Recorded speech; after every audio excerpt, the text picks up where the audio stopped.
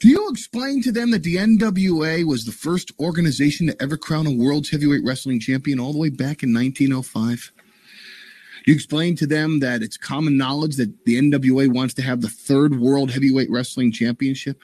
That the WWE has a world heavyweight champion named Bret the Hitman Hart who defends his title all over the globe? That the WCW world heavyweight champion Hulk Hogan next month will be traveling all over the world to defend his title? Do you then explain to the people that the NWA wants to step up to the plate, wants to compete with the WWE, wants to compete with WCW, and the NWA knows that after a year of politics and diplomacy and lawsuits and threats and boasts and brags and backstabbing among the promoters, that they finally have come together to unify and declare one man the best that wrestling has to offer, the NWA World's Heavyweight Wrestling Champion? Do you sit there and try to analyze how each of the 8 men that are involved have different motivations, have different reasons for wanting to be the world's heavyweight champion? Whether it be Dean Malenko, who has something to prove to his family, whether it be Too Cold Scorpio, who wants to provide something better for his family, whether it be the franchise Shane Douglas, who wants to prove something to the world, whether it be Chris Benoit, a protege, the Dynamite Kid, who just wants it for that personal satisfaction of knowing that he's the best wrestler in the world today. Do you want to think about Osama Nishimura, who wants to go back to Japan with the world's heavyweight title and achieve the recognition that's only been achieved in New Japan Pro Wrestling by people like Antonio Inoki and Masa Chono and the great Muda? I mean, you go down the list. How about the Tasmaniac? I mean, here's the guy. If you ever doubted the Tasmaniac's authenticity, I guarantee you, step into the ring with him and try to block one of his suplexes. When he gets his hands on you, he will earn your respect. I guarantee you. Is it the mystery man, the wild card drawing that nobody seems to know who this Joker is? Is it going to be 911, whose motivation simply is because I want to control the NWA World's Heavyweight Wrestling Champion? There's so many things for me to say to you people. So little time for me to expostulate on the virtues of the next man to be crowned the NWA World's Heavyweight Wrestling Champion. And I'm sitting here and I'm thinking to myself, do I call somebody on the phone and ask them their opinion? What do I do to convey to you people the importance of this Saturday night?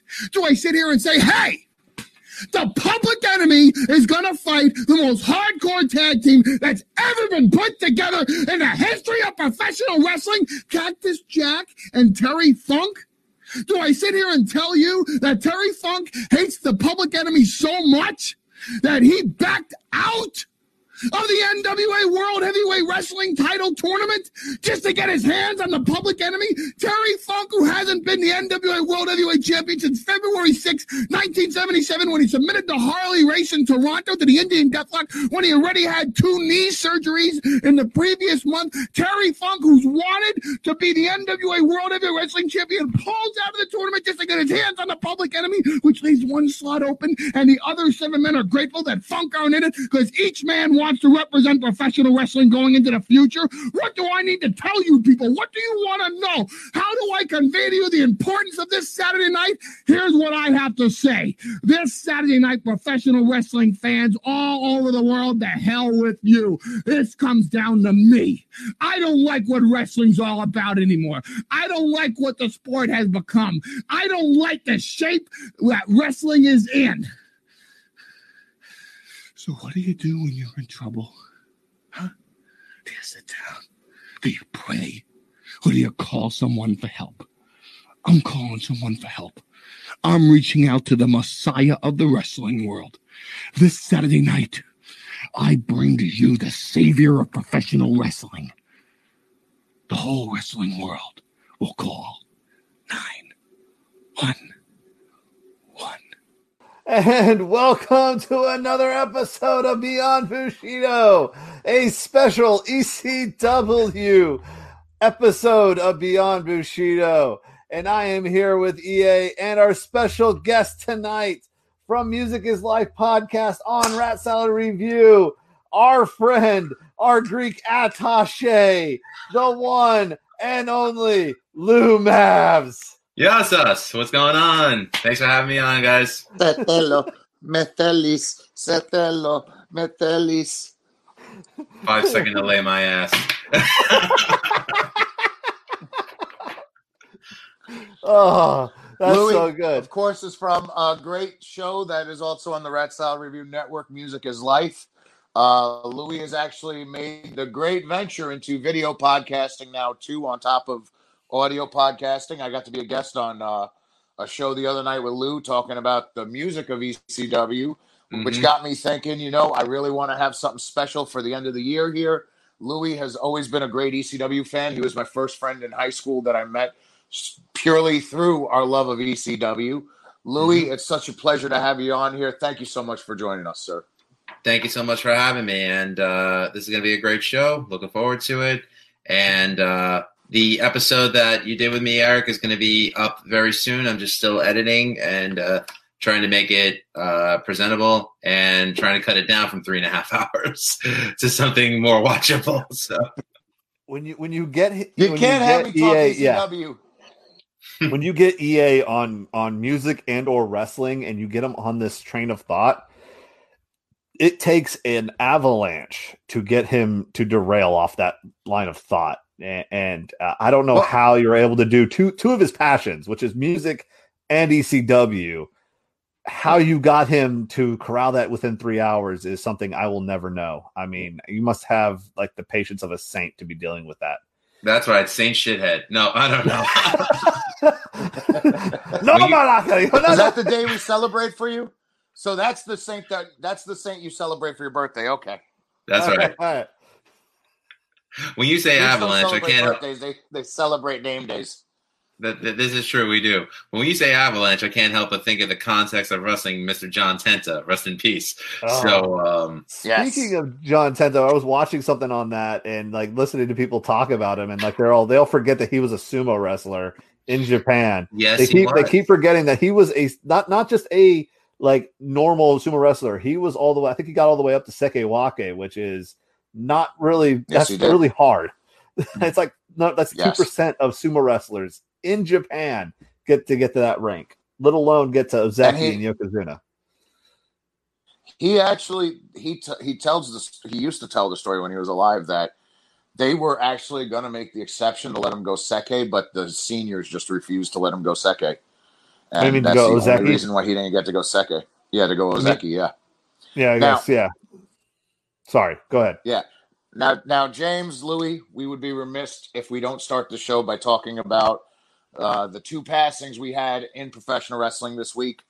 An original hardcore icon, a man who was not only a great professional wrestler, former NWA junior heavyweight champion, a man who was a monster on the mats in freestyle, Greco-Roman folk style wrestling, Danny Hodge, a man so prolific in folk style wrestling, the NCAA championship trophy is actually named after him, the Danny Hodge Award. And a man it's actually more the Heisman Trophy in football. The Heisman Trophy in NCAA wrestling is the Hodge Trophy.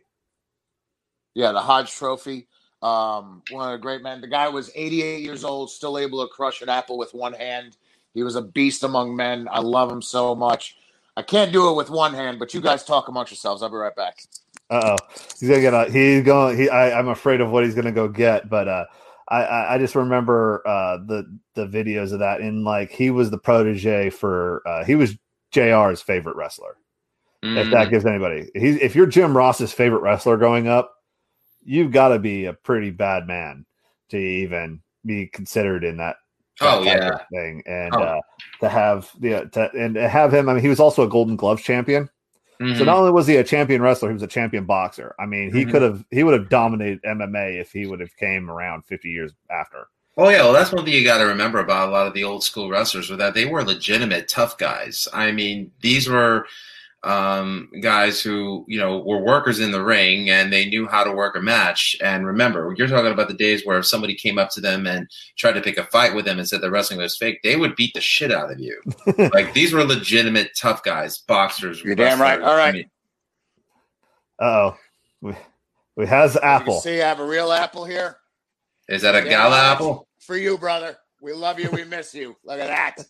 It's a perfect split. I still got the strength in my hands. I haven't seen a split that perfect since Jenna Jameson. Here. Oh, hey-yo. Hi-yo.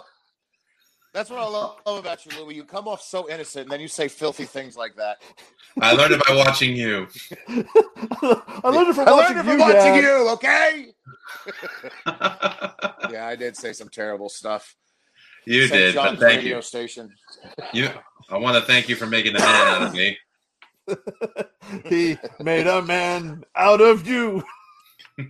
So, are we allowed to tell stories on here, Louie, that maybe we couldn't tell on Music is Life? Oh no! I'm not in. You're seeing the sinister smile already. I'm not in the business of doxing anybody, and the innocent should I'm remain innocent. I'm just saying.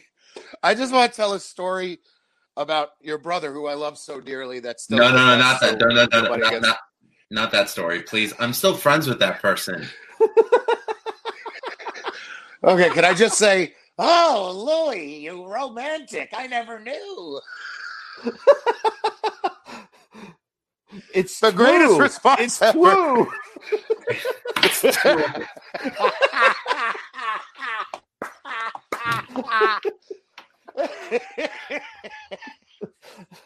First time I meet Louie's brother, he's the best. He goes, the fuck are you guys doing in that radio station? How come you're not fucking some girls in their ass?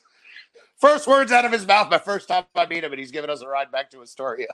My brother never said those words. Oh, yes, he did. Yes, he did. Well, then I had my headphones on. I was not listening. You were ignoring your brother because you warned me going in. You're like, I'm going to tell you, he's a little over the top sometimes.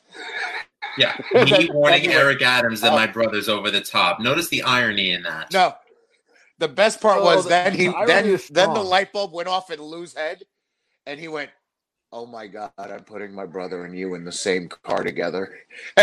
He just ignored us for that whole car ride. I cried like a little girl when I went home, just realizing, my God, what have I done? Oh my! You're going to do the flagellation, freaking penance in the back. Like, I shouldn't have done that. I'm so sorry. He was my friend. He was my friend. Oh, it was the best. So yeah, when I accidentally dry snitched out that story to Lou's brother, Lou gave the greatest reaction ever. He said, "You're fucking dead to me, and I hope that your dick falls off the next time you sleep with one of those whores." Well, whoa. I didn't sleep with anybody, remember? No, you said that to me. Oh, I said that to you? Said to me. You said, "You're dead to me, and I hope your dick falls off the next time you sleep with one of those whores." You just did. I'm not saying the name you said, but yes, you did say that. I was hurt. But, that was a long time ago, so it's all good.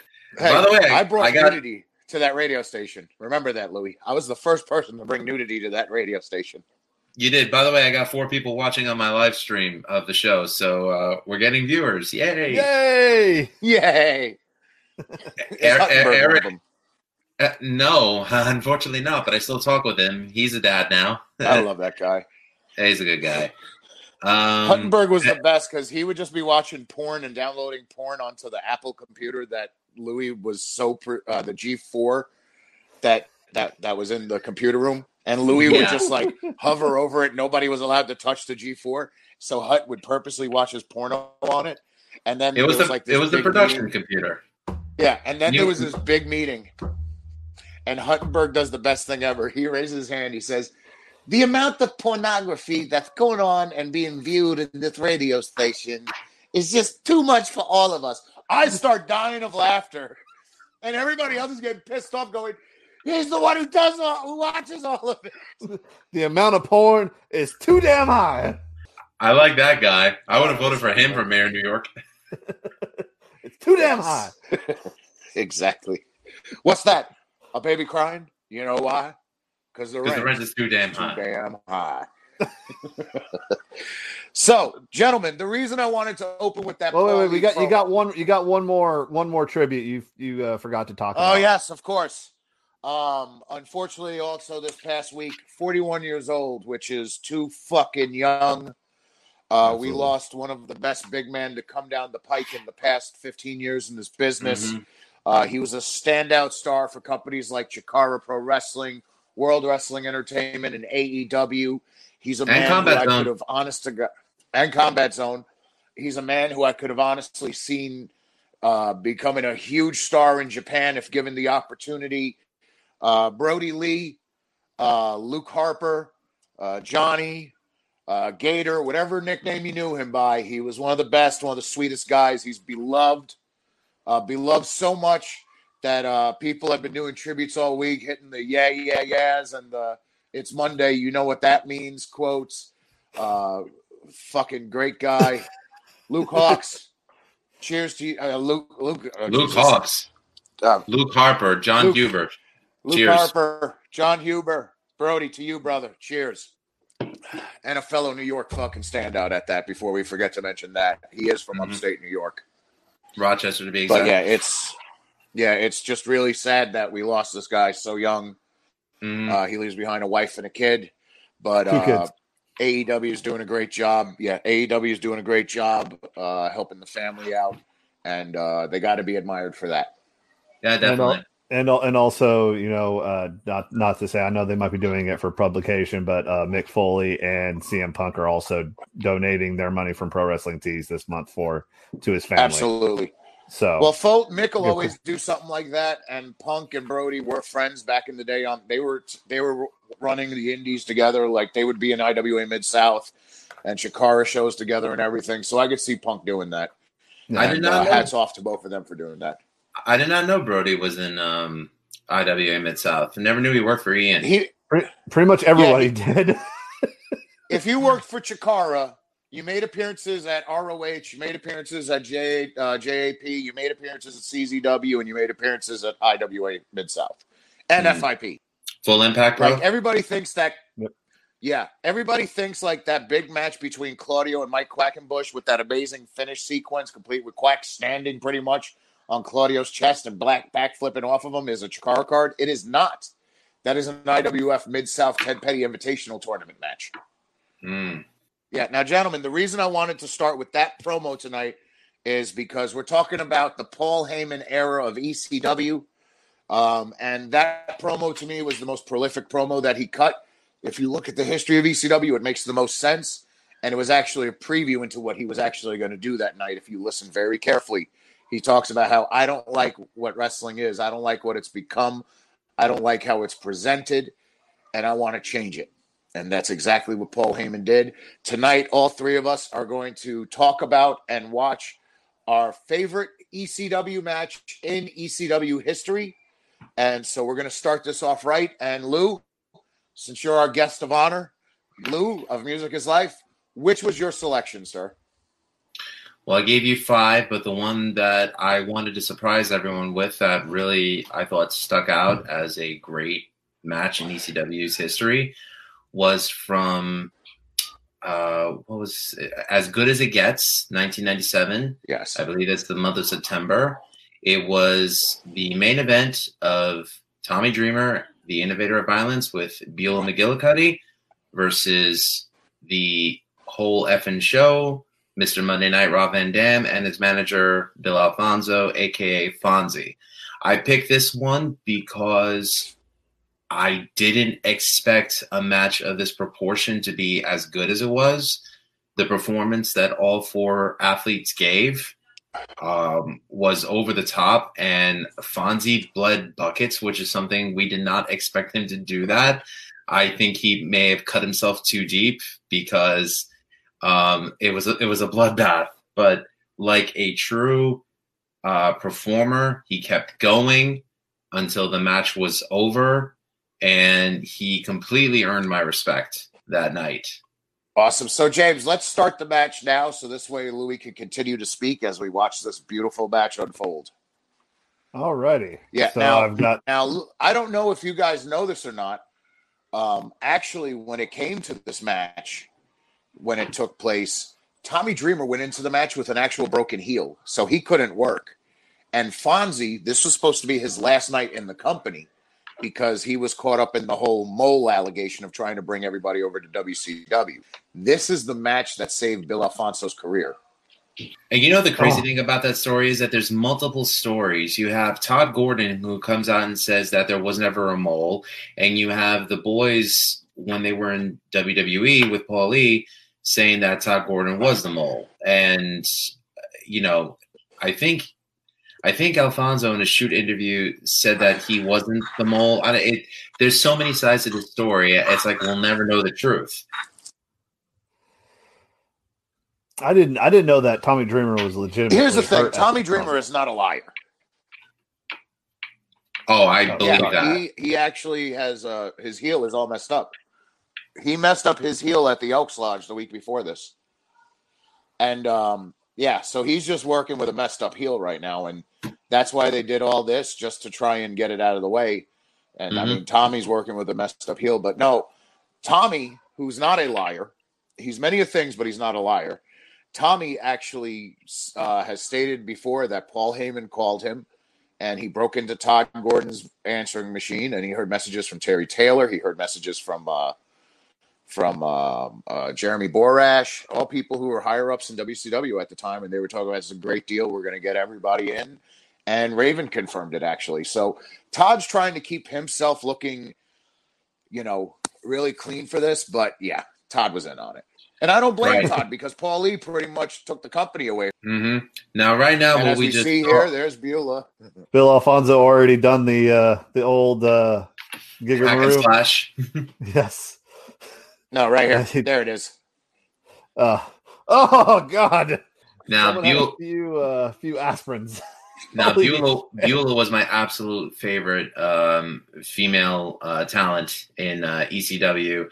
So when I got to see her, in a match like this, I was just like, wow. Now, if you look at Fonzie, like you talk about the Crimson Mask, I mean, God, that's a Muda scale.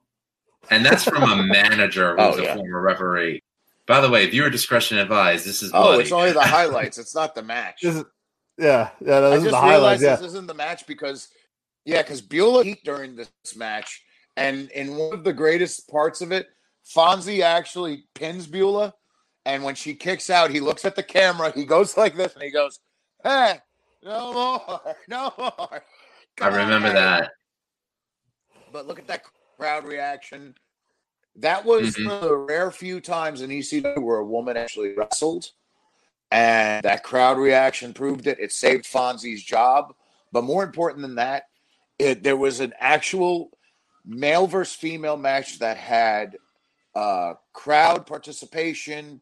It had drama. It had heat. I wish we had the whole match. That's what the network shows.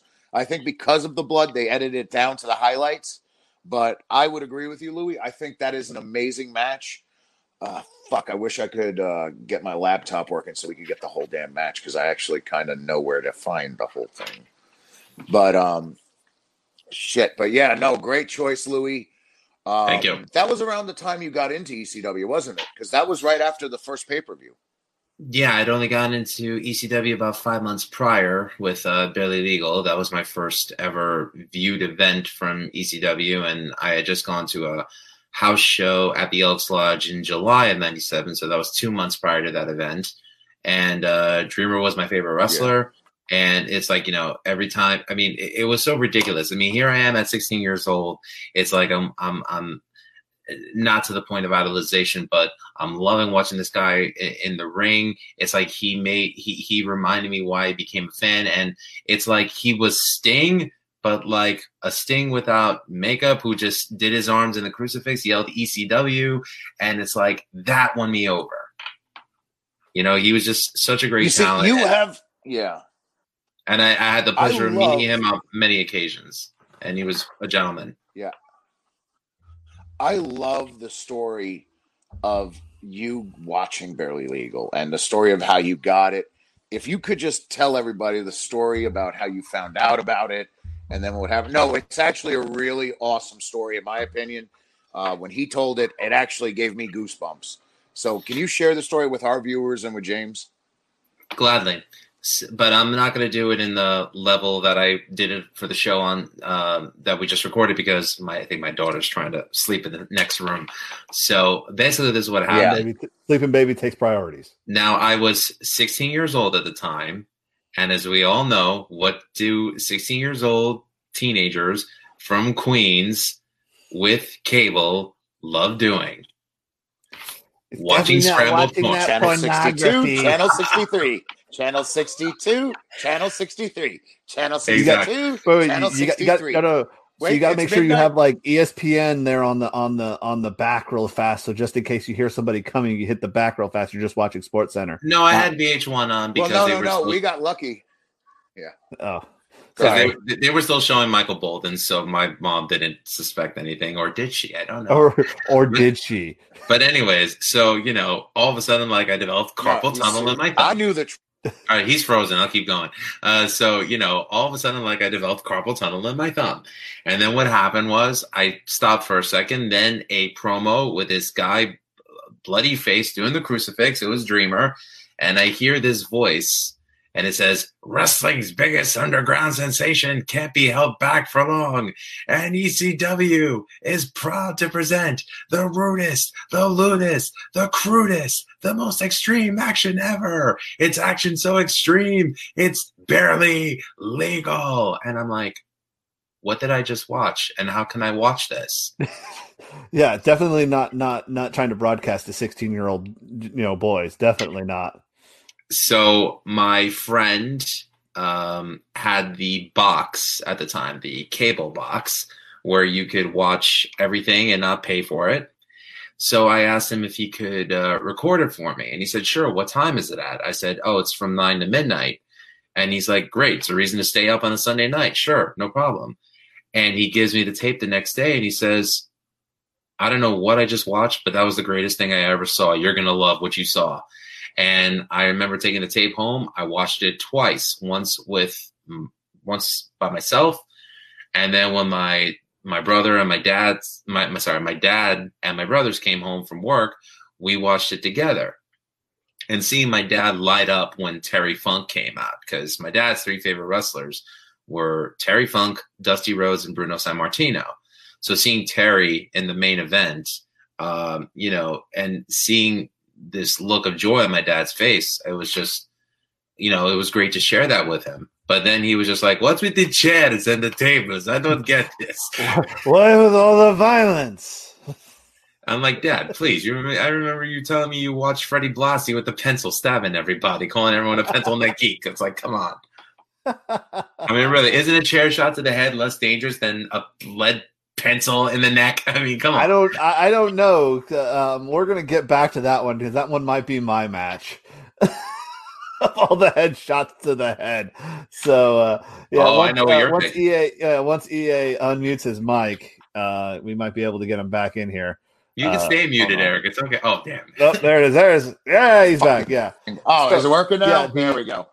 Yeah, now it is. Yeah. So like I remember. So when I got into ECW, it was only because growing up in Nevada, and not having cable or anything, I never got to watch ECW because it never got that far out west. But I did remember the first time I did see it because it was I think it was either Francine, Francine doing the over the rope, showing her tits out, freaking kiss, and then it was Dawn Marie, and I'm like, oh, I want to watch this. Fair enough. Well, yeah, because okay. That worked for a lot of people, actually. Shocker. I mean, look, the women of ECW, we can't forget them. I mean, you had some of the most prolific women in wrestling history. You had Nancy Sullivan, woman. You had Sunny. You had Sunny. You had Francine. You had Nicole Bass. You had Chastity. You had Dawn Marie, Luna Vachon, which is actually interesting. You bring her up because that's going to directly tie into my video that I chose. I did not choose my favorite ECW match. I broke my own rule. Instead, I found the very first episode of ECW I ever saw on television, and I decided to share with you guys the match that hooked me on ECW. Now, the match itself is insane and it's crazy, but the storyline of what continues after the match is where things get interesting, and this is what hooked me on television. So my pick for today, we are going to watch Double Dog Collar Death Match, the Pitbulls, with Stevie Richards in their corner, versus the Public Enemy, Flyboy Rocco Rock, God rest his soul, Johnny Grunge, God rest his soul, Anthony Durante, God rest his soul. Fuck, that's depressing to fucking say. Sorry. And God rest his soul, Luna. Fucking A. But unfortunately, when you're dealing with all these types of characters and people, these things happen, and it fucking sucks, and it hurts to say that. But I wanted to share with you guys the imagery at 14 years old that caught my eye and made me go, "What the fuck am I?" 13 years old, excuse me, and going, "What am I watching?" And so, yeah, like I said, this is a payoff match to a long-standing feud that the Public Enemy were having with the Pitbulls at the time. This was the final opportunity the Pitbulls had at winning the ECW Tag Team titles, taking on the Public Enemy. And like I said, this was the first thing I ever saw that was not WWE or WCW wrestling. I'd watched UWF. I had watched World Class Championship Wrestling. I had watched Florida Championship Wrestling because we used to get that on the Spanish channels. And so this was all stuff that I absolutely loved. And we have two Jameses, one for the plug and one for the home. What's happening here? What happened was absolutely my wonderful internet browser decided to take a rightful dump on me. So now we're getting the wonderful buffering. So yeah. My the other thing that I love for some reason Opera just decided to take a dump on me. The original ECW graphics that we had, and it's so fucking wonderful to just see that original old school ECW background with the ring ropes that were just random colors for no fucking reason. Like before they really got their shit together is the easiest way I can put it. And that's what I love about it. So, James, how are we coming along with the video? Is it coming? Oh, yeah. There it is. The whole crowd is doing the oh, God, what did they call that crap? It was the wave. I was going to call it. Well, they came out, because Public Enemy used to come out to nature, but the song they were coming out to, Aini Kamosi Hot Stepper. Right. The crazy thing is, though, you look at that. That's an arena of, I think, either 1,200 or 2,000 people, and you don't get that kind of reaction. Not even. You don't get that kind of reaction in like a WWE arena. No, that was the beauty of ECW. Yeah. What was that? The best was that with ECW, the big baby face of the company was the company themselves, ECW. So that helped keep the crowd into everything that they saw in the ring. And that's what I just loved about ECW. So they would really get into it. It is a fact, though, that if they hated you, they booed you out of the building and cursed the day you were born and your mother for having you. Oh, the Dudley Boy promos when they were getting everybody all worked up. Oh my God, they're so good. They're so good. You know what, Eric? That actually brings up a good question. That it's funny, is coming out when the crowd is doing this is true.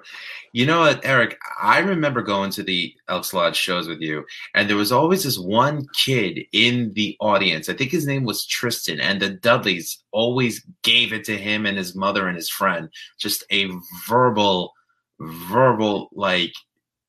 A-bomb on him and his and his mother and his friend. What was that all about? Tristan actually went to school with me. He was just a jackass of a human being who wanted to be picked on and pointed out. And so the Dudleys continued to do it every chance they got. Fair enough. Easiest way to explain it. Can't explain it any easier than that, James. No, you really can't. Yeah. But he had it coming. The ECW fans were a special breed. Like you're looking at these shows back in the front row, you see Sign Guy, you see Straw Hat Man, you see Raver Jay over there with the dreadlocks. So there's Sign Guy and Straw Hat Guy. Yeah, where's Hawaiian Shirt Guy? Yeah, Straw Hat Man is Hawaiian Shirt Guy. It's the same guy. Oh, no, there's always a guy next to him, though, with the white hair and the sunglasses and the mustache. That was Hawaiian Shirt Guy. Oh, yeah, Hawaiian Shirt Guy. Yeah, Hawaiian Shirt Guy and Straw Hat Guy. It got to a point where one time Straw Hat Man showed up without a straw hat. The fans actually brought a fucking straw hat just for him to wear and would start "Where's your hat?" chants at him. And there were fans who would dress up like Straw Hat Man or Faith No More Guy. And at the Elks Lodge, we had even crazier ones. We had Ass Man, who was a 600-pound man who, whenever the Dudleys came out, would just drop his pants and show his giant ass to the Dudleys for the entire time they were out wrestling. It was a full moon in the Elks Lodge. We had Andre, which was just this kid who had really big, puffy, curly hair like Andre the Giant and wore no shirt and was all flabby and fat, but he was like 6'3"? And so people would be chanting, Andre, Andre. And you see the hair going, and you're like, ah! We'd get Vladimir and Charlie, of course. Vladimir and Charlie, who went to every show. So with like the crowd, like what? Okay, so what happened to like getting the? Because like you won't see that in shows these days, but like back then you had your regulars. Like EA, I know you have I know this is probably not a good question, but how do you get those fans back? The regular fans. We're talking the fans that will honestly that are going to show up every single day, like at Green Acres. It's got to be somebody who's willing and build, and for they have their building that once a month they hit, and you make a product that's well worth it. You kind of make it feel niche, and you make it feel like it's their own, and that's what's going to happen. And as we see here, Todd Gordon declaring this match a double dog collar death match. Oh God, I love it. I can attest to what Eric is saying. They would just randomly throw shit at people. I can attest to what Eric is saying because every time I went to the Elks Lodge, this show was always better than the one before that I saw. There was always something new to look forward to. I mean, I was there the night that Raven made his return when the Dudleys made their farewell. And let me tell you, the energy in the room was insane, and I remember one main event I saw was Tommy Dreamer with Rob Van Dam. That was crazy. And then the next time I went back after that, the main event was Jerry Lynn versus RVD. Again, it's like the intensity of the audience just made the match better. Like, I can't say that from any other promotion. I'm gonna see which one. Okay, this looks like it's him. You got the double delay there now. Yeah, so like for me, I never grew up in a territory until I got to Knoxville, and of course, wrestling had already, Smoky Mountain had been long gone by then. Even though I do remember watching like on Channel 43 News, one episode of like whatever Smoky Mountain Wrestling was, because like I saw the Headbangers. Like I remember to this day seeing the Smoky Mountain Headbangers. Wrestling. That was Smoky Mountain. Yeah, but this was like 96, I want to say. So, like, I don't think Smoky Mountain was still around then. That was the end of... No, it was the... Yes, it was. And 96 was the last year of Smoky Mountain. Okay. So, like, I remember watching that. The very end. Yeah, and like I caught it like on something because 43 wasn't very strong in Jefferson County, but it was strong as shit in Knoxville, and that's where they made all their viewers. Yeah, if you think about it, though, Memphis... Absolutely. Memphis, ECW, and Smoky Mountain were probably the last three of the territories. And Puerto Rico. Those were the last four places you could go to work, yeah. At that time, the last four territories you could actually work were ECW, Memphis, Puerto Rico, and Knoxville. But Cornette shut down first. USWA stuck around until about 98, 99. Well, actually a little further than that because... Yeah, it was around 98 was when they did the invasion with USWA and ECW, and they made those last few houses. Then OSHA stepped in and took away studio wrestling. Did anybody check out the Zubas pants on that guy? Because they changed the form. Yeah. Did anybody check out the Zubas that guy was wearing? Oh, my God.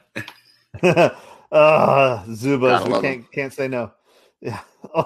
There's only two guys that could pull off wearing Zuba pants, and that was the Road Warriors. Well, they owned it. And me. I got my Zubas at all time, damn it. Hold on. I've never. Oh, no. Yeah, I had to go and do it. Quick, block him from coming back on. All right. You see this? And I've already saw one fanny pack in here, so this is doing one good brothering. And after more good brothering. Oh, no. Look at those Zubas. Official Zubas. And my fanny pack is right over there, ready for the show next week. But yeah, I mean, look at this action that we're seeing in here. I mean, this is really nonstop. At this time, wrestling, you didn't see shit like this on TV because this is like you did not. This is right. This is before Nitro. Monday Night Raw was all around. So on Superstars and Raw, you would really just see squash matches. Once in a blue moon, you'd get a solid like a Ric Flair versus a Kurt Hennig match. But other than that, it was mainly squash matches and stuff. And then I turned this on, and this is what I'm seeing on my TV. I can't remember the date of this show. James, if you could just actually roll the screen right now. I want you all to watch this. And Did then I just see Dave Murray from Yeah. Iron Maiden in the audience? Probably did. This is from June 13th, 1995. So that's when the TV played. Okay. So this was probably later on. So episode of Raw. And then tell me that. Sorry. What would you, and compare it to what you're seeing right here. And it's just amazing. And I love every second of this. I mean, this was crazy to me. I mean, they're throwing him into the guardrails, into the crowd. This is just, fucking chairs flying everywhere, hitting fans in the head, and the fans are cheering for more. Yeah. Like you showed like last week or like a couple days ago, Slick beating the unholy bejesus out of a kid who like threw shit at him or something. Like they don't do that fuck shit with no the more. son of Rufus R. Jones, damn it. Here's the funny thing, though. It's like, if I saw a wrestler had a chair and they were about to hit their opponent with it, and the chair had the possibility of flying into the audience, especially where I was sitting, I would have ran out of the way. And I would have still felt safer being in an environment like this than in some of the deathmatch cards they have right now, where you got fluorescent light tubes flying everywhere, and there's a possibility that, not only you're going to get cut, you're going to get mercury poisoning. It's like, come on. Like, at least this was controlled. Yes. And I would even say that absolutely. there was a trust between the wrestlers and the workers, or at least it seemed that way. Yeah, there was a trust between the fans and the workers. But, I mean, look at this. I mean, you got 4 guys bleeding right now. Well, actually, I don't think Pitbull 1 is bleeding yet. Yeah, Pitbull 1's not bleeding yet. He is. See, you got 4 guys bleeding. And Stevie Richards is not. Yeah, well, and Stevie Richards is not. But look at the freaking mullet Stevie Richards has at the moment. That thing is absolutely fantastic. Yeah, Stevie was tremendous. He's the only guy I know who could have gotten away with a Motley Crue tattoo in 95. Yes, he absolutely did. That was like when Johnny Corabi was the lead singer for Motley Crue, for God's sakes. John Corabi was a singer at the time, but that's a Dr. Feelgood era Motley Crue logo on his arm. Yes. Oh, no. Look at this. Watch this shit right here. Look at that. Boom. How fucking awesome was that? You did not see this in the majors. That and I was like, Jesus Christ. Yeah. Well, like for me, like I remember you didn't watching see them taking risks like this. Yeah. Like I remember watching Nitro and seeing the cruiserweights. I never saw wrestling go above the top rope ever. Let alone then I see this and everybody's doing top rope moves, and they're freaking way bigger than the average bear. I'm sure that was by design, because you remember the year before, I think it was the year or two before when Bill Watts was running WCW, the rule was nobody could go over the top rope. It's an automatic disqualification. And of course, what was Paul Lee's intention? To screw over WCW in the worst way possible. Yeah, they had the budget, but did you have this kind of action there? No. No, you didn't. But and like for me, like no, you absolutely didn't. Like I still remember I always get excited because Ric Flair would always go to the top rope and then someone would always grab him. But I still got excited because what was that one time he actually would do something off the top rope? Well, I gotta be honest with you, like the only guys I remember against Carlito, he finally hit the high cross body. Carlito when he did it to Barry Windham, and he hit the high cross body. The 2 wrestlers I remember growing up who was one of the top rope were Ricky the Dragon Steamboat and Macho Man Randy Savage. And, of course, they had the best match. Yeah. Watch this. At WrestleMania. Oh! That 5-second delay is such a bitch, isn't it?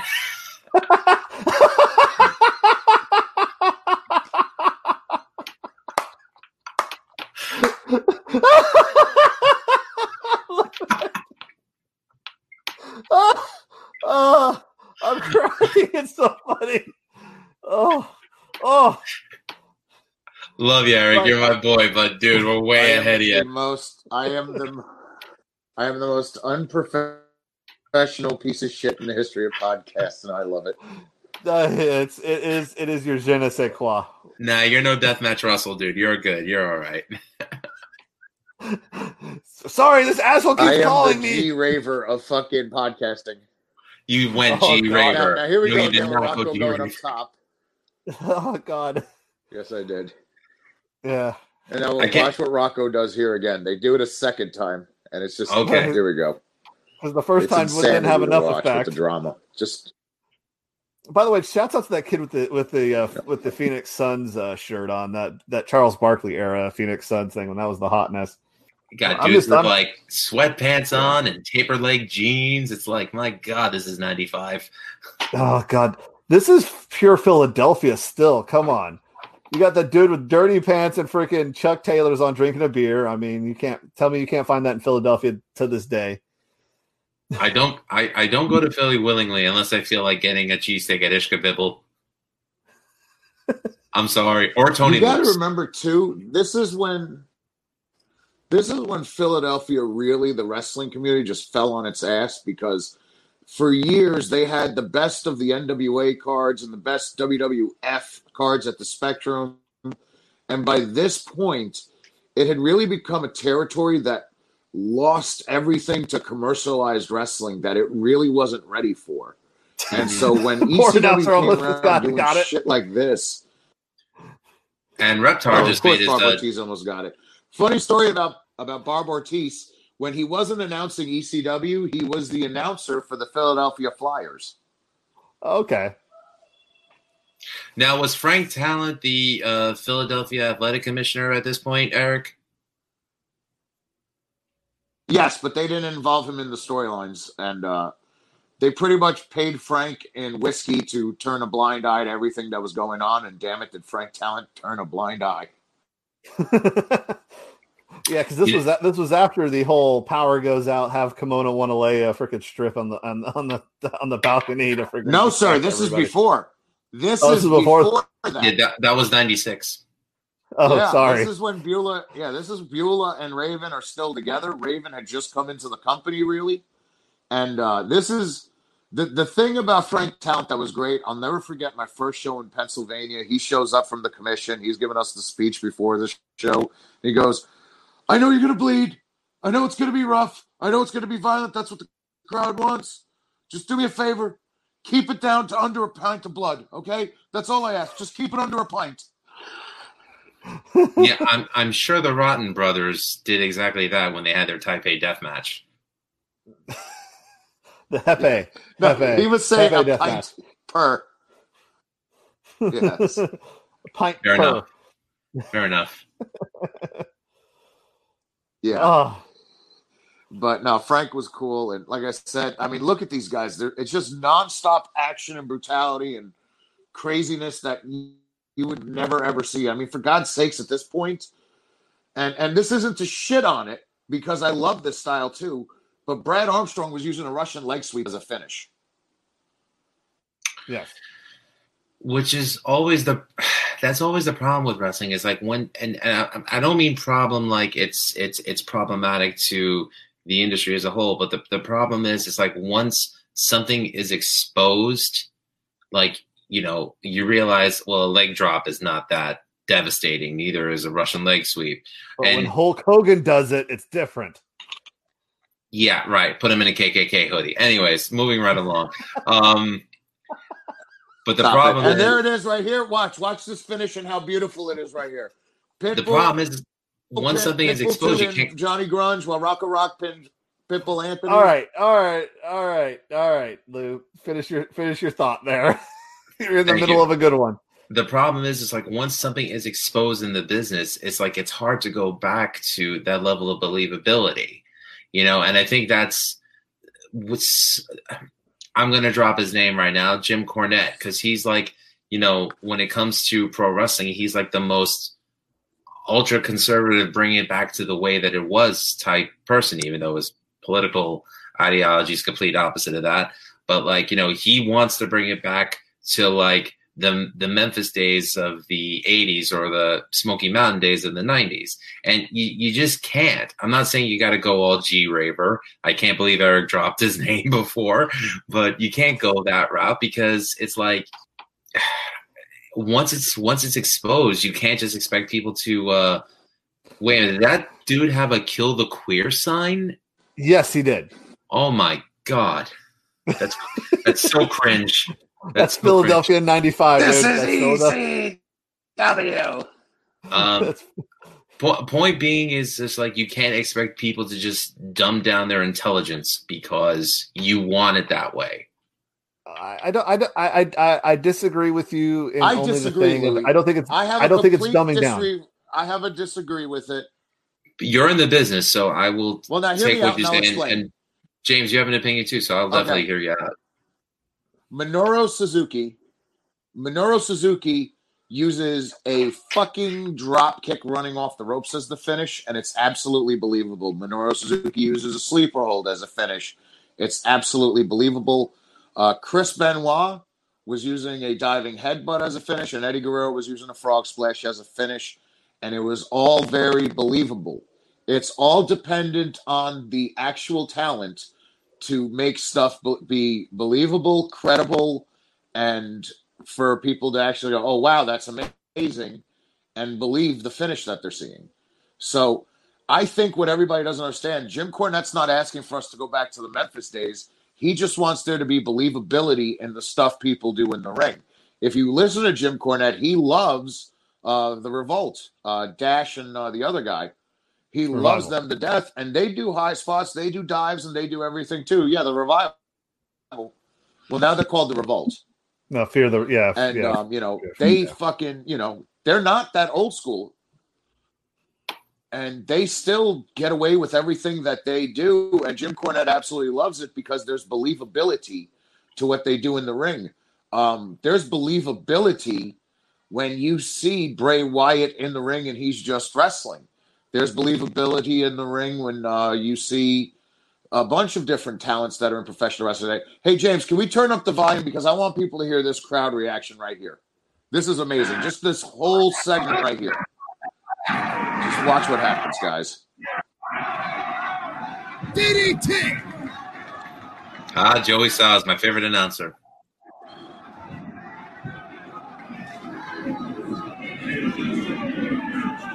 Now watch how it builds here. You see they're taking out the Public Enemy. Setting up for what will surely be a super kick. What else is he good for? Catches Johnny Grimes right in the solar plexus. Down goes Grimes. You mean just one super kick?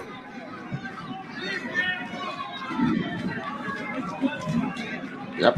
Richards has one for Rocco Rock too. Yeah, he's tough. And again, at ECW, Stevie's finish was a super kick, and there was believability to it. Right on the point of the drop, Rocco Rock. Well, Rock was also selling it very well. Richards mimicking the World Tag Team Champion. And now here comes the moment I knew I wanted to become a professional wrestler. You look at Richards, he worships Raven.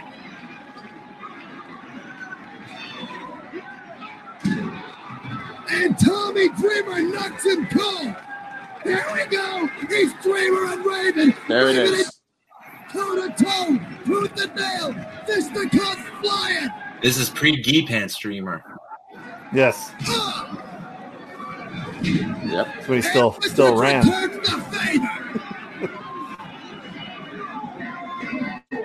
What a coward Richards is.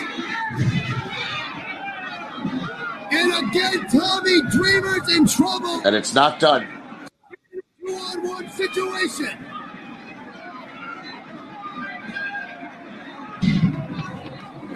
Raven trying to decimate Dreamer. Nothing more devastating than the sound of a chair shot in the ECW arena. Yes. Eula McGillicuddy up on the ring apron.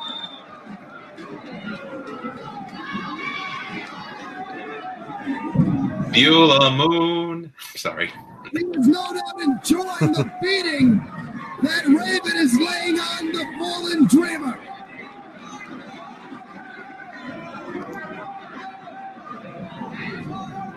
DDT! Raven spikes Dreamer. And no two men in the history of this sport execute that DDT, oddly enough, like Raven and Dreamer. They've perfected it. The similarities between these two are almost eerie. Dreamer battles back. And referee Bill Alfonso is not here to stop Dreamer from throwing those cement-like right hands. You know what? I take back my comment. Oh, hello. Luna Villon. Steve Richards. And there's Luna. Richards runs for his life. I feel like a kid watching this again, man. It's great. She would tear him limb from limb. Yeah, she would. Luna would tear most men limb by limb. And we've seen it before.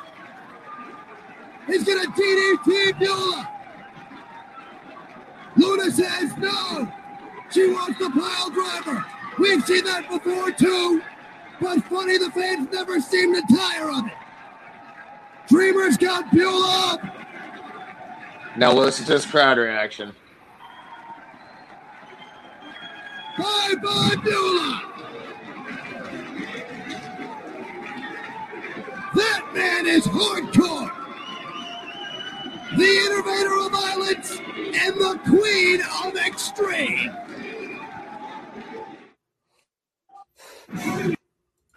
Oh, man. Thank you, James. Oh, that's some good right stuff. There, that was the moment I knew I wanted to become a professional wrestler. I saw Tommy Dreamer. I was a kid with short, dark hair from New York City, just like Tommy Dreamer. I used to wear black T-shirts, and I was like, I want to be that guy right there. And that just minus is the how I bicycle got shorts. into professional. That's when I decided. No, that was a singlet. And coincidentally enough, when I first started training to wrestle, and even when I was on the wrestling team in high school, until it was time for me to wrestle, I would wear my ECW shirt with my fucking singlet until it was time to hit the mats. Oh, mercy. Oh, I even taped up my hands. To wrestle. Jesus Christ. Okay, you know what? I take back what I said. Sorry, what was that? What was that, Lou? I take back what I said prior about the believability. You're right. It is all in the execution. It definitely is all in the execution of the talent that's in the ring, and if they make you believe it. What I was referencing was the fact that Philly fans, especially at the time, and even like some of the fans at the Elks Lodge, if you did something that came off as inauthentic, wasn't up to snuff, right, they would take notice of it and they would definitely voice how they felt about it. I remember it was CyberSlam 96, and it was Pablo Marquez versus Spiro Greco.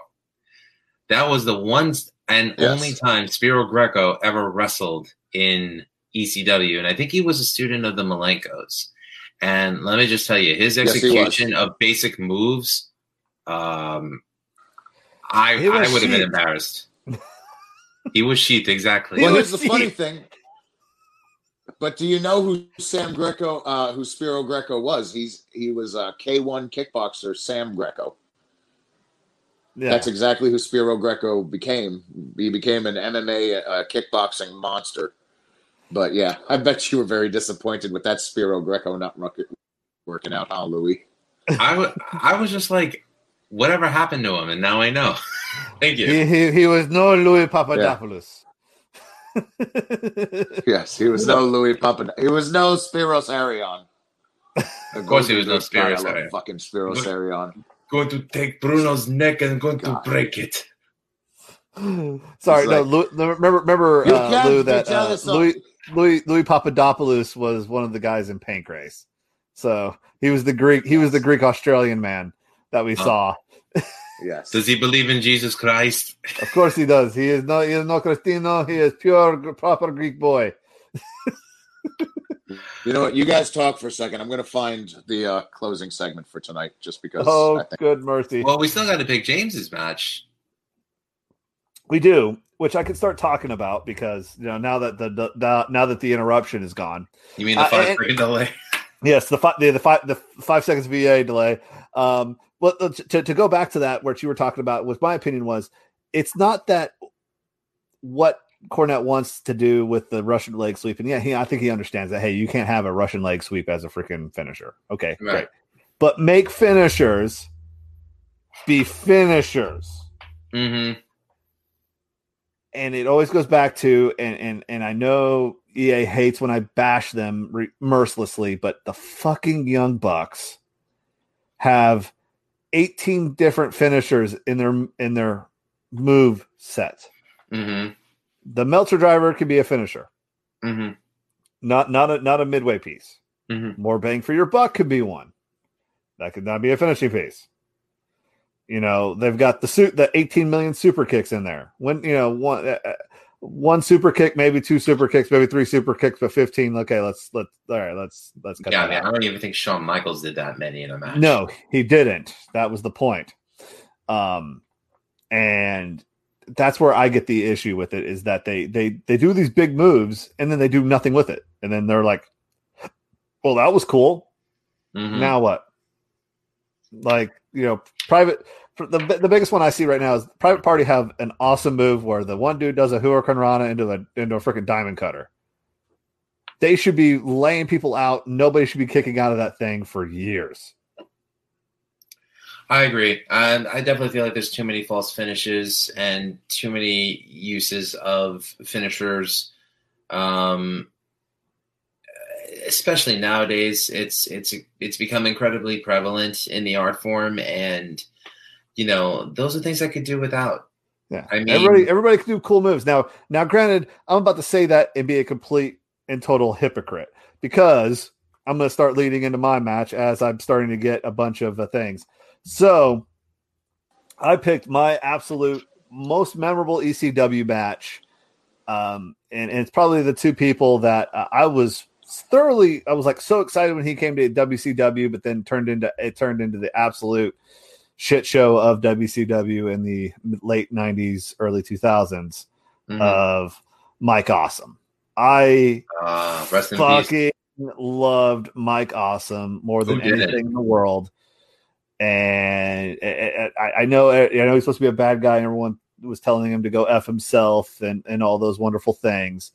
But I always saw, like, holy shit, this dude is huge, and he's doing a bunch of big man moves. Sorry, go ahead. No, go ahead. No, my first exposure to him was an FMW main event. It was him, Cactus Jack, and Terry Funk versus Onita. I want to say Ganosuke. And, oh, man, I forgot. It was one other guy. Eric might remember it. Eric, do you know the match I'm talking about? Which match are you talking about? FMW, it was... What are you talking about? It was Gladiator Mike Awesome, Terry Funk, and Cactus Jack versus Onita with Ganosuke, and I think Masato Tanaka. It was Masato Tanaka. Okay, thank you. So, speaking beautiful in going into this, because guess what match I have? Which match do you have for us, James? Onita versus Cactus Jack. No, just kidding. Yeah, exactly. Sure. Yeah. It's gonna be Terry Funk, Cactus Jack from from Texas, 72. Yeah. No, it's barbed wire. Yeah, exactly. Yeah, it's it's FMW, exploding barbed wire death match of Onita and I forget who else. Actually, Onita made one appearance in ECW. He made one appearance. However, it was the best because yes. Tell us about your match. So, yeah, you can bring that one back up, but I chose Masato Tanaka versus Mike Awesome, Heatwave 98. I was the only idiot who did the freaking pay-per-view matches. Thanks, guys. You guys are using hardcore TV and shit. I'm actually using the fucking pay-per-view. It's a great match. It is a great match. I was originally going to pick Born to Be Wired main event, but I wasn't sure how much we could get away with. I don't care. We can get away with everything. I mean, they're probably going to ban this one. Who cares? I'm having fun. We're not getting paid. We're not making money off these episodes. Okay, Lou, we do this as a passion project. As long as you're not making money, they kind of leave you alone. No. Yeah. So I'm just going to get to it, which I love that freaking he uses the Gladiator music from FMW coming out to this shit. If you hear it. Would you look at this monster? It's like 90. It's like 80. No, you're wrong. That's WWE stock music. Correct. Oh, is that WWE stock music? Not. Okay. That is Awesome Bomb. No, it's not. That is the song Awesome Bomb that was written by Harry Slash for Mike Awesome. Because he originally was coming out to the Zoo by he was at that pay-per-view. He came out to the Zoo, By the re-recorded Bruce Scorpions? Dickinson from Iron Maiden Oh. singing, and the Scorpion song, the Zoo, but with Bruce Dickinson singing, and they couldn't use that for the pay-per-view. So when they redubbed it, they used the actual Mike Awesome Bomb song that Harry Slash wrote. So that's I what will- you're hearing there. Oh God, after workout Okay. cramp is killing me. Fuck. I'll say this: Dickinson did a great cover of that song. Yes. And at that point, he had Adrian Smith back in the band with him. So, why is he calculating himself? And EA has given birth. To what? I don't know yet, but he gave birth to something there. Eric, drink more water, buddy. Yeah. No, it was an abdominal cramp from working out today. But look at Masato Tanaka. Like, it was like size wise, not the most impressive, but look at all the fucking scars. Jesus Christ. Masato Tanaka is 23 years old at this moment. Do you know that? And He looks 40. Yes. he's still wrestling, though, and he's in the best shape of his life nowadays. He looks freaking amazing He nowadays. killed himself to get into shape. He killed himself to get in shape like that to go back into New Japan. He had a hell of a run in New Japan, and I think now he's in Noah. Is it Noah or All Japan he's in right now? I think he's in All Japan. I don't think he's in Noah. I think he may have. Yeah, I think he went over to All Japan now, but he did do a run in Noah, and then now he just switched over to All Japan because he was an FMW kid. Like he trained in the FMW dojo with Atsushi Onita and Hayabusa and Ganosuke, and he was their bread and butter. That's why they sent him on expedition to ECW because they put their chips on him and Hayabusa and Jado and Gato, who had left New Japan actually for FMW, which at that time people switching promotions was really unheard of. It's still unheard of. It's still considered heresy. Yeah, we're gonna see some violence. It really there. is. Yeah, it's still considered heresy. I mean, they still talk about the agility of that is amazing. I mean, they still talk about Shibata freaking going to All Japan. They still talk about that to this day. Noah, you mean when he went to Noah? He went to Noah, excuse me. Yeah. When he went to Noah from New Japan, they still talk about that. One of the most interesting things. I'm sorry, Eric. Go ahead. I was going to say, one of the most interesting stories, there was a shoot interview that Bruno did where he was talking about his relationship with Giant Baba and All Japan. Yeah. And I think at the time, Inoki had just started New Japan, and San Martino said he wouldn't ever work for Inoki out of loyalty to Baba and All Japan, which is a trait you never hear about anymore in wrestling. Yeah. Loyalty kind of went the way of the if you notice, here was the thing. If you notice, WWE never did business with New Japan. They always stayed loyal to All Japan. Mm-hmm. The only reason New Japan got the WWF Junior Heavyweight title is because Tiger Mask Sayama was the last champion, and so when Sayama went back to New Japan, that's how they created the J Crown. That's the only reason they got that belt. WWE was still sending the Blackjacks and teams like that over to All Japan in the late 90s to do tours. And his head stuck in the and there's Mike Awesome with his head stuck in the fucking guardrail from diving over the top rope. You guys don't understand how monstrous of a human Mike Awesome was. Mike Awesome was a legit 6'7", 285-pound solid muscle monster. Yes. He was built like a fucking refrigerator. And he just climbs and jumps and leaps and does all this shit that a guy his size shouldn't be able to do. And he did it with ease. Mm-hmm.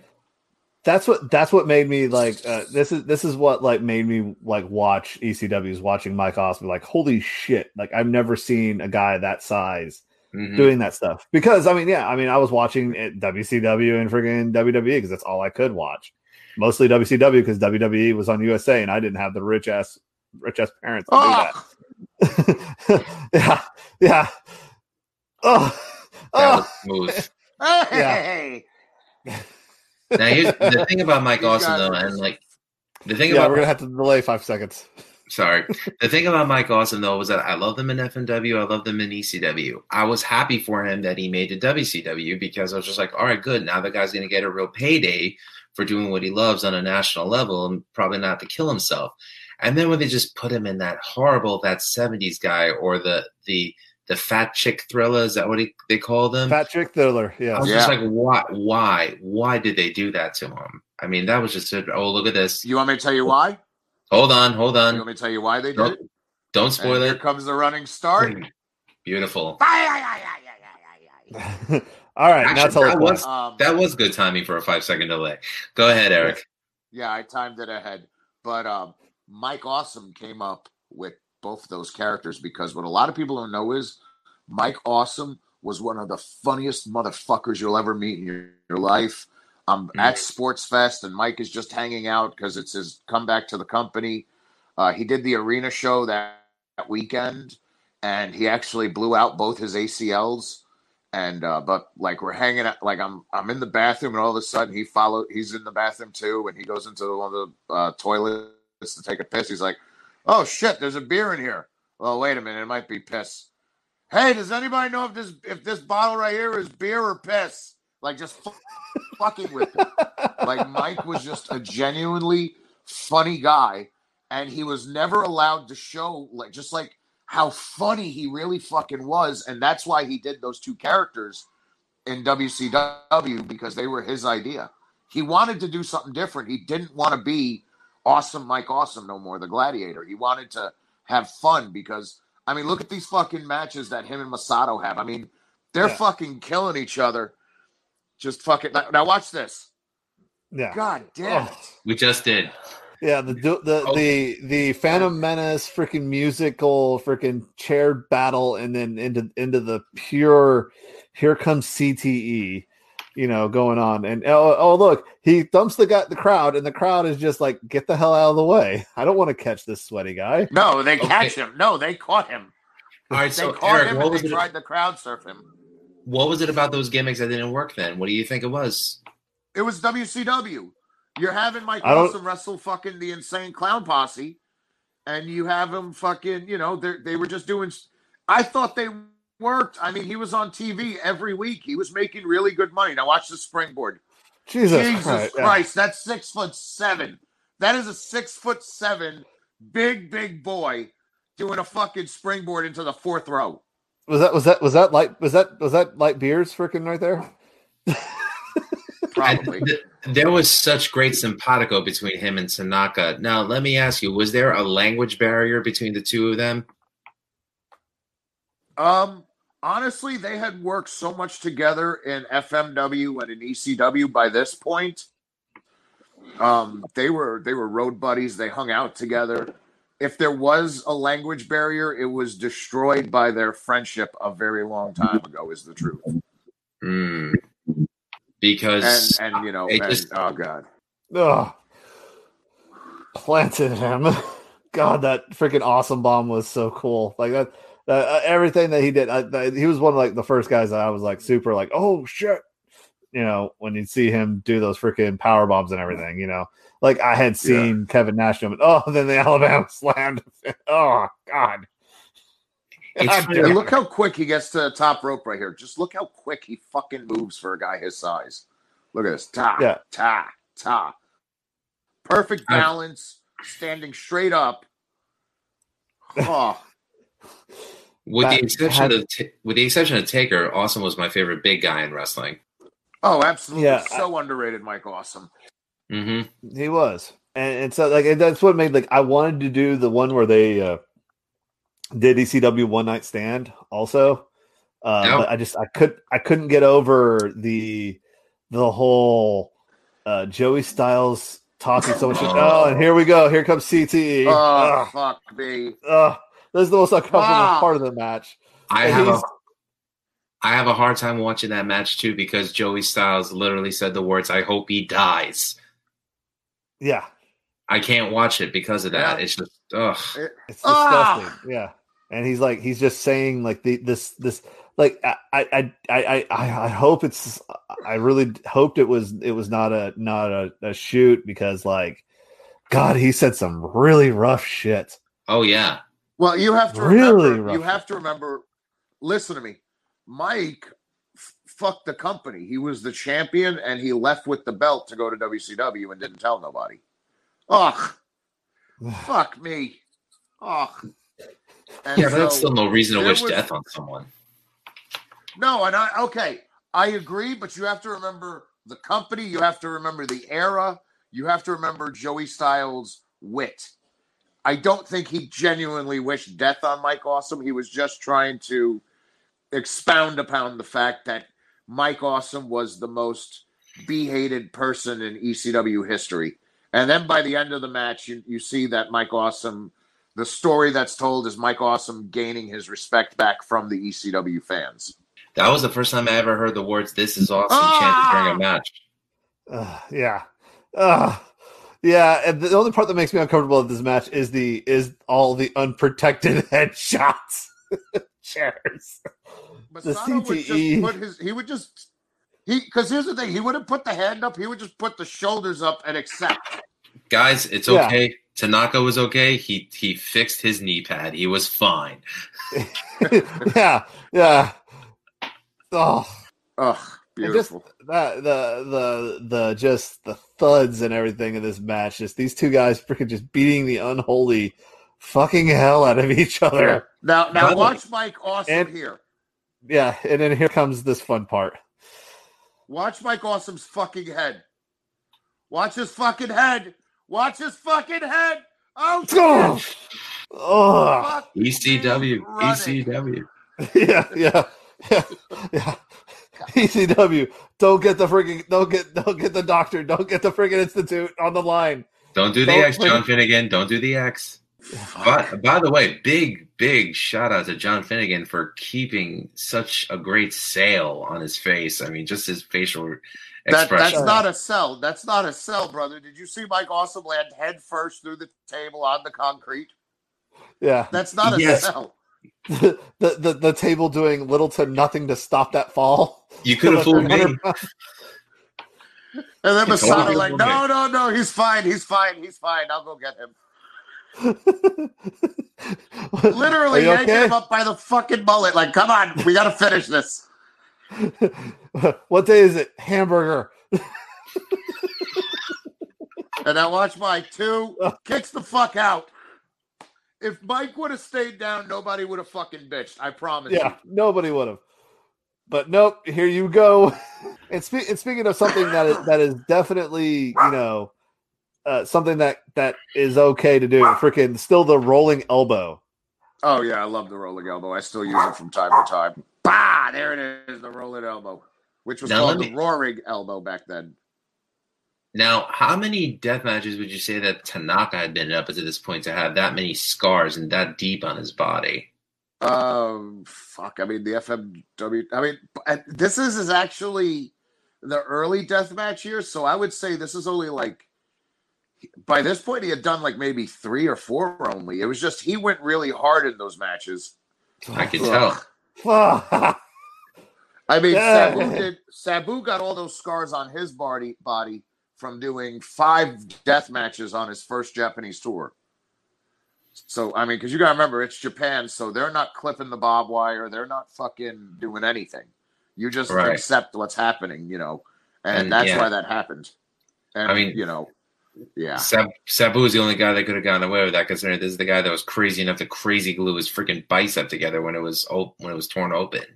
Yep, because he knew that he read in a book that in World War II, what they would do is whenever somebody got shot or stabbed or cut or something like that, they would they'd use crazy glue to shut it till they could get him to the MASH center to fucking sew him up and shit. And that's what Sabu would do. And the match is over, and I fucking Jesus Christ. I know that one's uncomfortable as all hell, but fuck, is it good? Oh yeah. No, it's amazing to watch because they did it all over the Horde. Louis, you were at the Elks Lodge when they did it, when fucking Awesome launched Masato over the top rope through the table, and Masato's head slid under the fucking guardrail. I was there. I was there. Yeah, I remember. I was there with you. I never heard a more deafening scream than that match. I swear to God. I think I told myself that's it. From now on, I'm bringing earplugs. And this is an ECW show. Yeah, they committed to it, and god damn it, they gave it to him. Now, James, I gave you 2 ECW clips actually Yes, you because did. I wanna show my favorite backstage segment in the history of ECW. Is this Pulp Fiction? No, we can't show that. Are you talking about the locker room one? Yes, I want to Okay. show. This was the build up to Barely Legal. Louis, I'm not sure if you've ever seen this. This was the final segment of the final episode of ECW before Barely Legal aired. I might have seen it, but I'll definitely watch it again. So what we're about to see here is 4 weeks earlier, there was a promo where Terry Funk had lost a match to Brian Lee. So apparently he had lost his opportunity to be in the 3-way dance where the winner would face Raven for the ECW title at the pay-per-view the next week and so Terry Funk decides he wants to fight Raven right then and there, and Raven refuses to get up and fight Terry Funk and just calls him an old man, and it's over. His dreams are dead. A week later, Tommy Dreamer gives up his spot in the 3-way match to give to Terry Funk so he could chase his dream to become a world heavyweight champion one more time. And the very last segment of the very last episode of Hardcore TV before ECW Barely Legal, we were given this gem right here that we're about to show you. All right, come out of commercial, go to camera 3, bring in audio, and bring in video now. Camera 3, go. Hello, ass. What do you think you're doing, Bobby? Well, you want to talk about my old man, you want to talk about me, you want to say that I am a big crybaby. Well, let me tell you something. I am an old bastard, and you can't pull on my heartstrings. And yeah, I love a lot of different things. I love my kids. I love my family. And I'm not like you. I love my old man. Let me tell you something. You're the wimpy little bastard. What'd you say, Funk?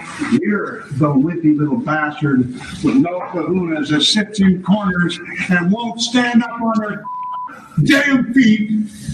Because you just don't have it between the legs. You're not going to goad me into fighting you, Funk. I don't need to fight you. You got to get through a 3-way dance to get to me, Funk. You don't. No, Funk. You're not going to get me riled up. You go ahead. You keep on going ahead and cutting in, going ahead and popping off, telling me what you're going to do. Well, let me tell you something. I'm going to tell you that you are a bitch. I'm not going to do. You're not going to do me nothing. You shut your mouth. You son of a bitch.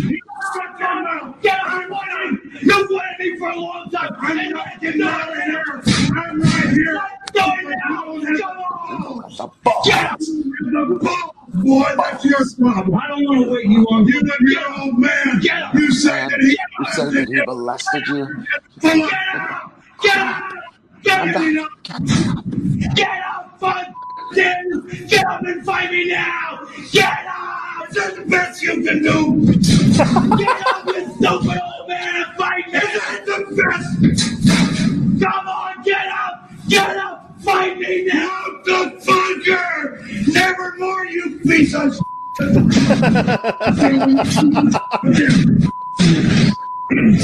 bitch!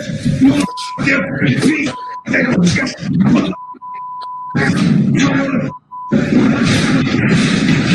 Oh. son of a bitch! There ain't nobody to save you now! Piece of you viral damn fat!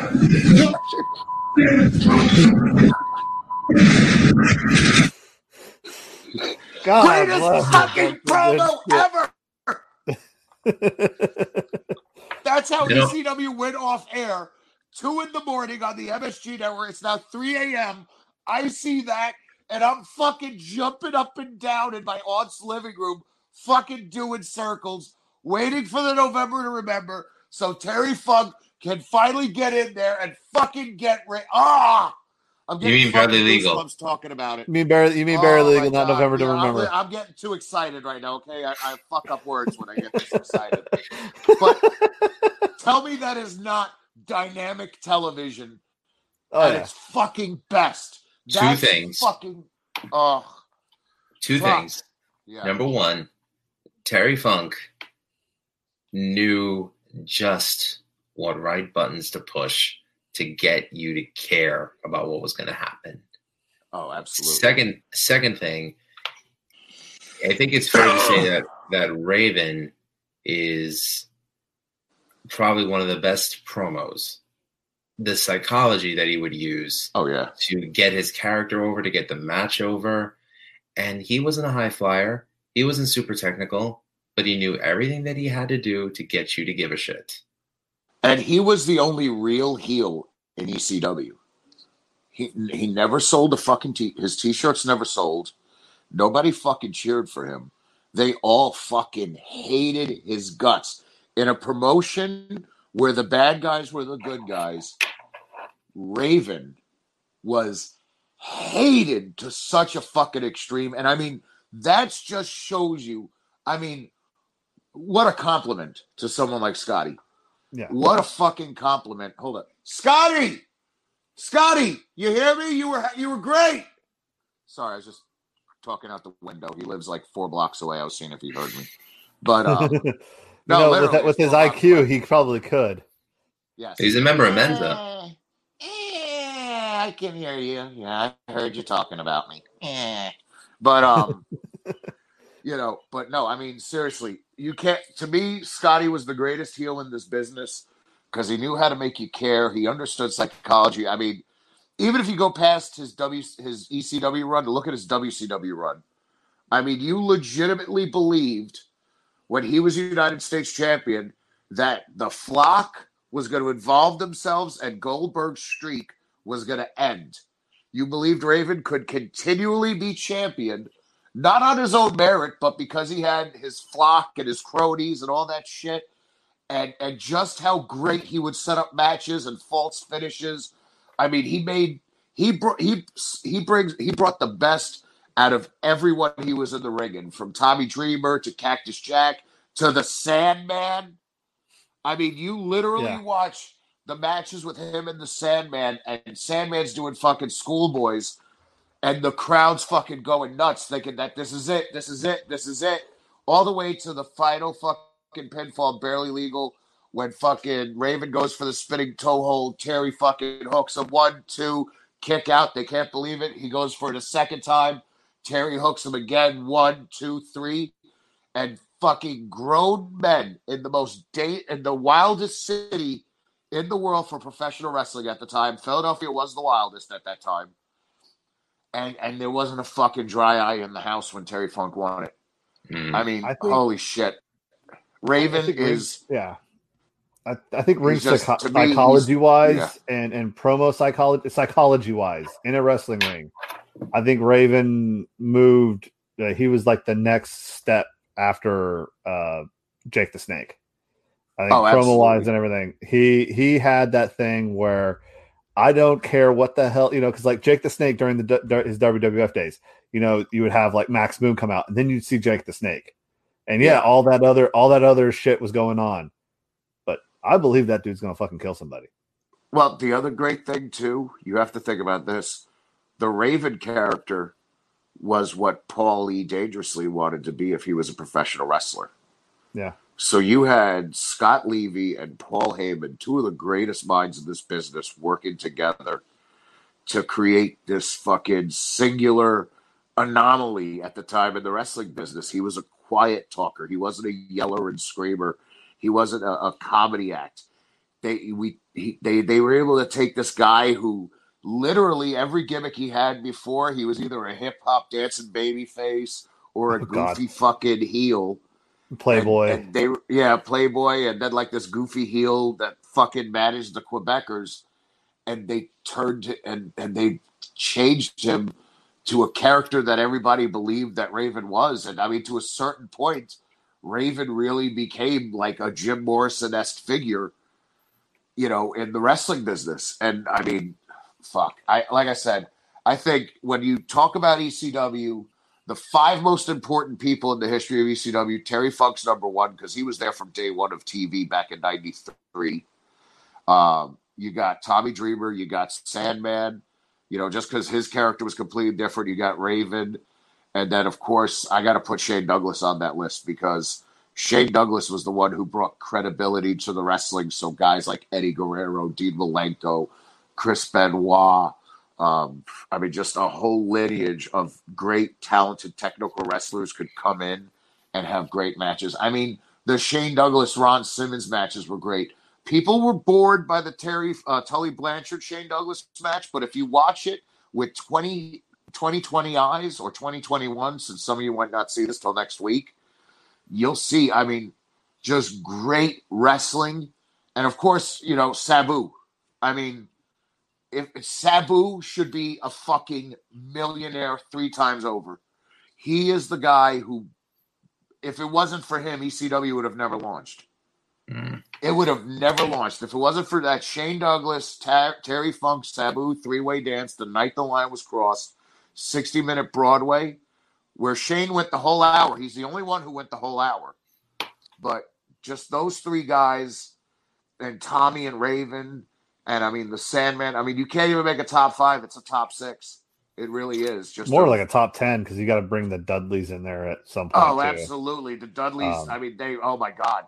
I think Van Dam. And you have to throw Van Dam in there. And you have to have the whole fucking show. But like Raven was like the first time of me realizing about different psychologies of like nihilism and stuff like that. Because if you look at Raven's character, it's a pro wrestling version of a nihilist. Mm-hmm. Yes, that's the perfect explanation I've ever heard. Two that things. Is the perfect way of explaining it. Good fucking call, James. Yes. 2 things. One, I have to give credit to New Jack because I'm sorry. I love watching New Jack wrestle because his promos were entertaining as hell, and his matches definitely added to the violence that ECW was known for. Absolutely, The biggest difference between New Jack and a lot of other wrestlers who rely on gimmicks during their matches, New Jack could actually wrestle. Yes, he could. Trained by Ray Candy. Yes. And also trained with the Rock and Roll Express and Tracy Smothers. Yes, so absolutely. He knew about how to get something over. And I love him. Get his book. All right. You guys want a New Jack story? Hold on. I got a New Jack story for you. Okay. Oh, boy. It ties right in. So I was talking to Robert over the summer, and we were talking about different guys, and he brought up New Jack. Mm-hmm. And the first time he ever met New Jack. So the gangsters come into Smoky Mountain Wrestling, and Robert's talking. He's like, yeah, so gangsters are coming in, and we're working them that night, and this gay guy comes up, and he slaps New Jack's ass. New Jack's all mad. He's like, oh, this guy, he slapped my ass. I'm not into that. I can't believe he did that. I'm going to stab that son of a bitch. I'm going to kill him. I don't care. That's what I do. And so I calm him down. I'm like, hey, kid, don't worry, champ. We'll go out there. We'll have a damn good match. You won't even remember it happened. So they get out there. And the match starts. Robert locks up with New Jack, says, get me in a headlock. New Jack gets him in a headlock. As soon as he does, Robert grabbed him by his ass cheek, grabbed a full ass cheek and grabbed him. And fucking ran New Jack around the ring. He's like, damn it, Robert, damn it. Shoots him off, takes the tackle. New Jack grabs the headlock. And New Jack starts dying of laughter. He's like, are we over it, kid? He's like, yes, Robert, yes. I'm always here for more hoot stories. Yeah, so go ahead now. I'm sorry. I just figured you'd like that story. That is a very funny story. I don't think any less of New Jack. I think more of him because he took it like a champ. But the second thing I was going to mention was that you're right in the sense that what you said about Raven, he wasn't a comedy wrestler. However, although I think he could have gotten over on his own, I definitely think having the impetus for the BWO, Stevie Richards and Blue Meanie with him, added to why you hated him as much as you did, because they were hilarious with their promos, especially Blue Dust. Oh my God! Or when they would kiss. But the one thing that I'll give Raven, he made you root for Stevie Richards, which at the time, did, yeah. And again, this is me praising Stevie Richards, the fact that he went from the most hated lackey to the underdog, the fact that he was one of the guys who main evented the 3-way dance at Barely Legal. And it's like, you know what? If he doesn't win, so what? We're rooting for him because he made it. Putting him with Raven was genius. Here's the other thing that everybody forgets. Stevie got injured after that when they started doing the Raven, Stevie, Terry Funk rematches when Funk was champion. They did a show in Buffalo. I remember the guardrail on the neck. Terry went to hit Stevie with the guardrail in the back. It accidentally horse-collared across his neck, broke his neck.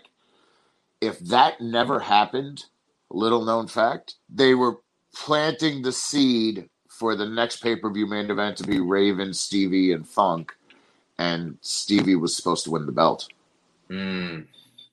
And that would have been a whole different career retrospective for Stevie. But yeah, like you said, that was the beauty of the BWO, though, because all the goofy stuff Raven wanted, he could do with his lackeys, including the Dudley Boys. The Dudley Boys are a complete ripoff of the Hanson twins from Slapshot. Yep. Yeah, the Hanson, 100% the Hansons. And Raven talks about it because like he was putting the tape on and everything like that one day, and he started quoting the movie Slapshot, and that's how they came up with the gimmick for the Dudley Boys. Instead of the Hanson brothers, they were the Dudley brothers. Now let me ask you this when you're done. No, when you're done, I want to ask you a question. And you got to think with Stevie Richards at that time of the company, Stevie wasn't a muscular guy. He was this tall, lengthy, clumsy, skinny kid from Philadelphia. They all knew him from the area.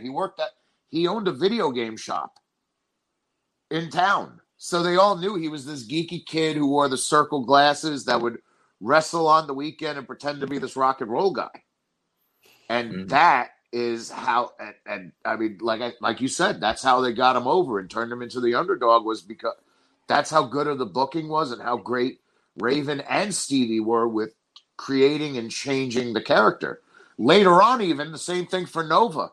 When Nova went from this pudgy kid pretending to be a fucking superhero to, the latter days of ECW, he completely leaned out and changed his look.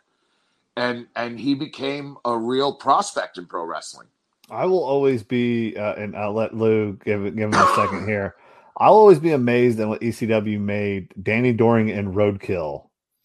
Not only an act of main, like people were excited to see an Amish guy come out there and wrestle. That would just say chickens. That would just say chickens, yes. And not just an Amish guy, the angry Amish chicken plucking warrior. Yes, exactly. Now, Louis, what was your second question? Well, first of all, I also wanted to give a shout out to Stevie Richards because him, Greek God Papadon, and Big Sally Graziano also do the Conspiracy Horseman podcast for Hamid Media Group, which is now distributing Rat Sal Review Network. So, what's up, guys? The giant from the East, Big Sally Graziano. Where's my pizza? No, when he wrestled for Johnny Rods, his name was the Giant from the East. That was Big Sal Graziano's original gimmick. Let's see, Little Guido was Damian Stone. And Stevie is part of that too, you said? Stevie and Papadon. And Big Sal. No, not Guido. Papadon, Guido. Damn it. Guido. Papadon, Sally, and Stevie are three of the Conspiracy Horseman podcast. So one of the FBI. So the FBI is in with the Conspiracy podcast. Got it. Cool. Good to know. The Illuminati is real. The second question I was going to ask was, you mentioned before right now about how the build-up for the next pay-per-view was supposed to be Funk, Raven, and Stevie. So Raven and Stevie had already deflected to WCW by the time that pay-per-view had already happened, which was Hardcore Heaven 97 at the Fort Lauderdale War Memorial Auditorium. So was them getting Sabu and Funk to wrestle the barbed wire match at Board to be Wired, was that by design a way to just take the belt off Funk and give it to someone else? And was it by design the barbed wire match to end barbed wire matches the way that it was? Yes. That was all by design, all of it. Because if you remember, after Barely Legal on TV, They did a couple of shows, and then they went back to Massachusetts to the Greyhound racetrack in Revere. Mm-hmm. And they did a whole big promo where Raven's looking for Stevie, and then at the end of it, he said, Stevie's like, "Oh, what? You want to go after Sandman and Dreamer again?" And Raven starts kicking Stevie, and then he says, "No, I need you to end my pain." And like while Stevie's selling and hurt, Raven's like, "End my pain, Stevie, end my pain."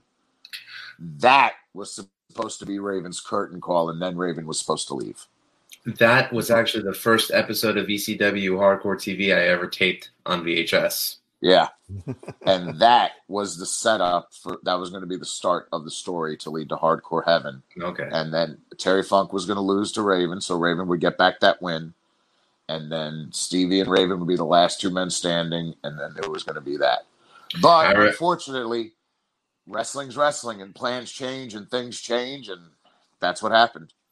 But I remember that episode was also the build-up for the next Dreamer feud, or semi-feud, which was him and Louis Spicoli. That was the one where he broke Louis' fingers because Louis kept doing the too sweet. Yep. That was the start of it, that Louis started turning into Dreamer. I hated him, but I loved him. Louis was so great. There was a match from Sports Fest in Staten Island from... What year was the Barely Legal pay-per-view? 97. So 96, Sports Fest in Staten Island. It was a winter month. I was at that show. There is a Shane Douglas versus Louis Spicoli TV title match that is through the roof great. Actually,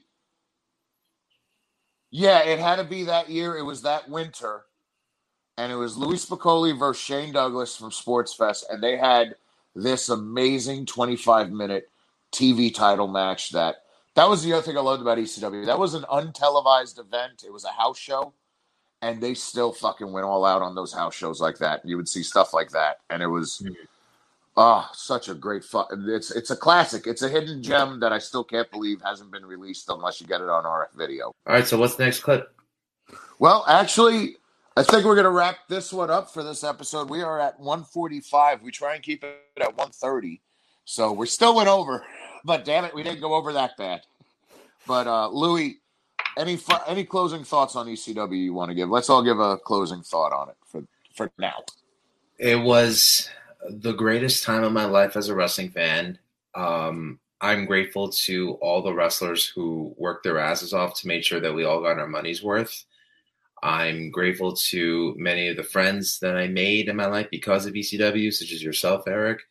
And as a, I don't consider myself one who tries to hold a torch for anything, but as far as something that has a special place in my heart, like the music of Eddie Van Halen, or even the Star Wars movies, Mandalorian, ECW holds a place in my heart like that. It was special for me, and I wish it never ended, but like all things, we move on, and we never forget what it meant to us.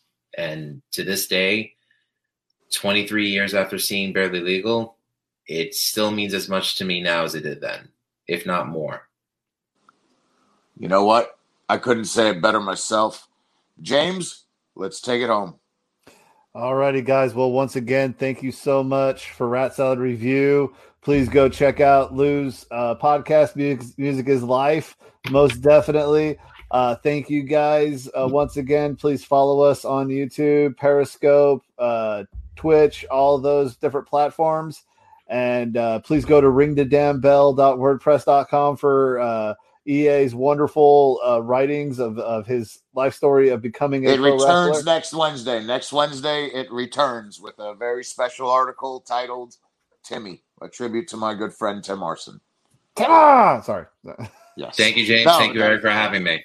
Louis, I love you to death. Louis, come back anytime. Most definitely. We love doing these. You back. I love you to death, my friend Louis. Thank you so much for coming through. No problem. And Happy New Year, everybody. Happy New Year once again. Thank you, guys. This is our first year of doing this. I know we kind of had some crazy stuff go on this year, but 2020 will definitely be a memorable one for me because I got to start this show and do all that stuff. So my New Year's resolution, I will go from 5 seconds of EA to 3 seconds of EA. We only have a 3 second delay next year. That's my New Year's resolution. I tell you, my co-host, he's so bad, he turns 5 seconds into 10. Anyway. So in closing, we give you the boss with his final speech about ECW. Thank you guys for watching, and take care.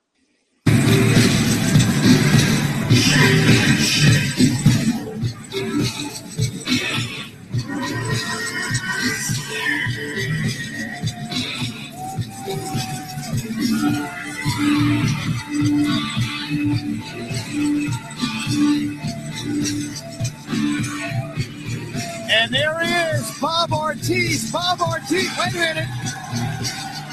It's the boss. It is the boss, Paul Heyman. The mad scientist has arrived.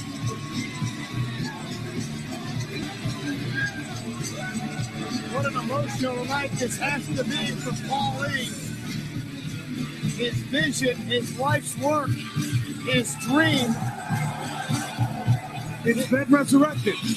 Yes, it has.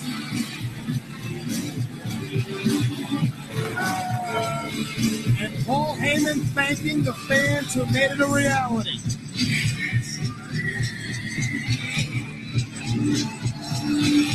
It's because of the ECW fans that Paul Heyman's dream lives again tonight. He's breaking down worse than you did, Joey. Thank you, Paul. Thank you, Paul. It was our life, Nick. It was our life, 24/7 for many years. Thank you, Paul.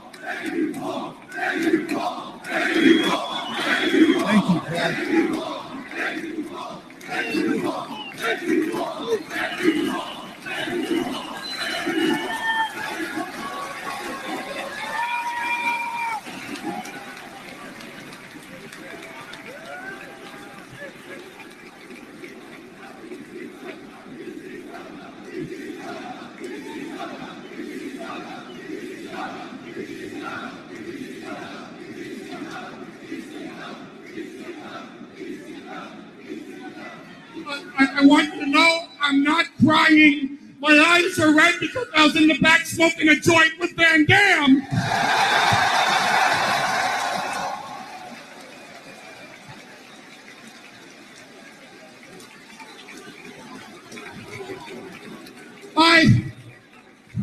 I haven't needed my heart to thank Todd Gordon for giving me the chance to be creative and to book for you crazy bastards.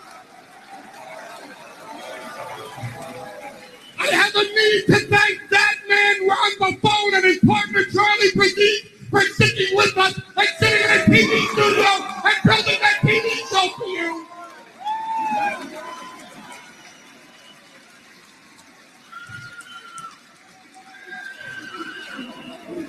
You are the craziest bastards I've ever met in my life. I love every one of you.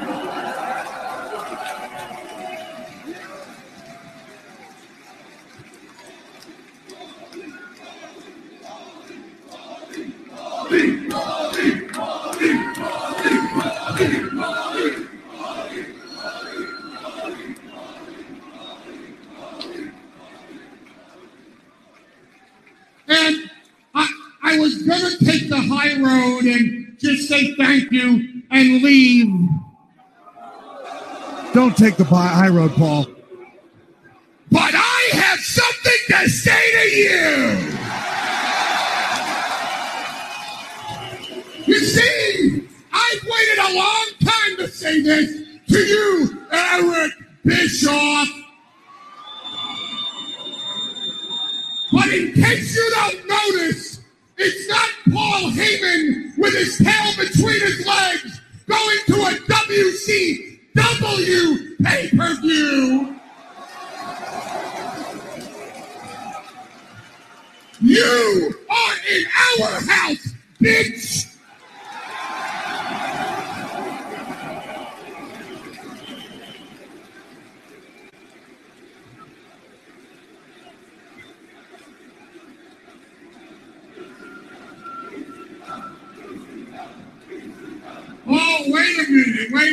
wait a minute. Hide your wives. It's Edge.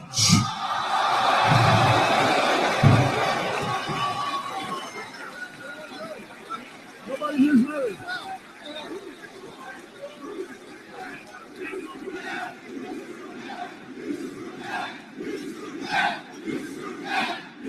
Well, Edge, I know nobody with a written promo has the balls to say this to you, but I have 2 words for you.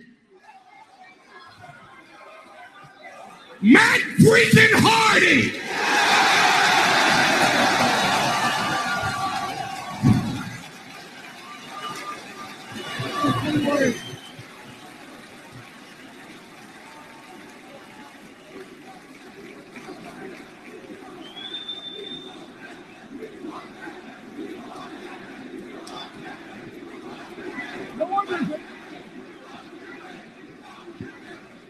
Well, with that, I almost forgot about you. Mr. Shoot Promo himself. Bounce checks. ECW went out of business. Hey, John, on a personal note, from all of us just to you, since you want to shoot, cowboy, the only reason you were WWE champion for a year is because Triple H didn't want to work Tuesday.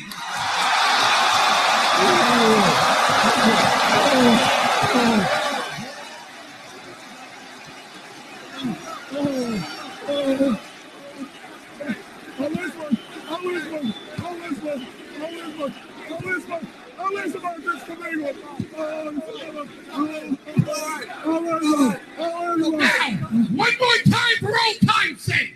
Right there so the whole world can see it. This ain't WCW. This ain't Monday Night Raw. This ain't SmackDown. This ain't even WWE.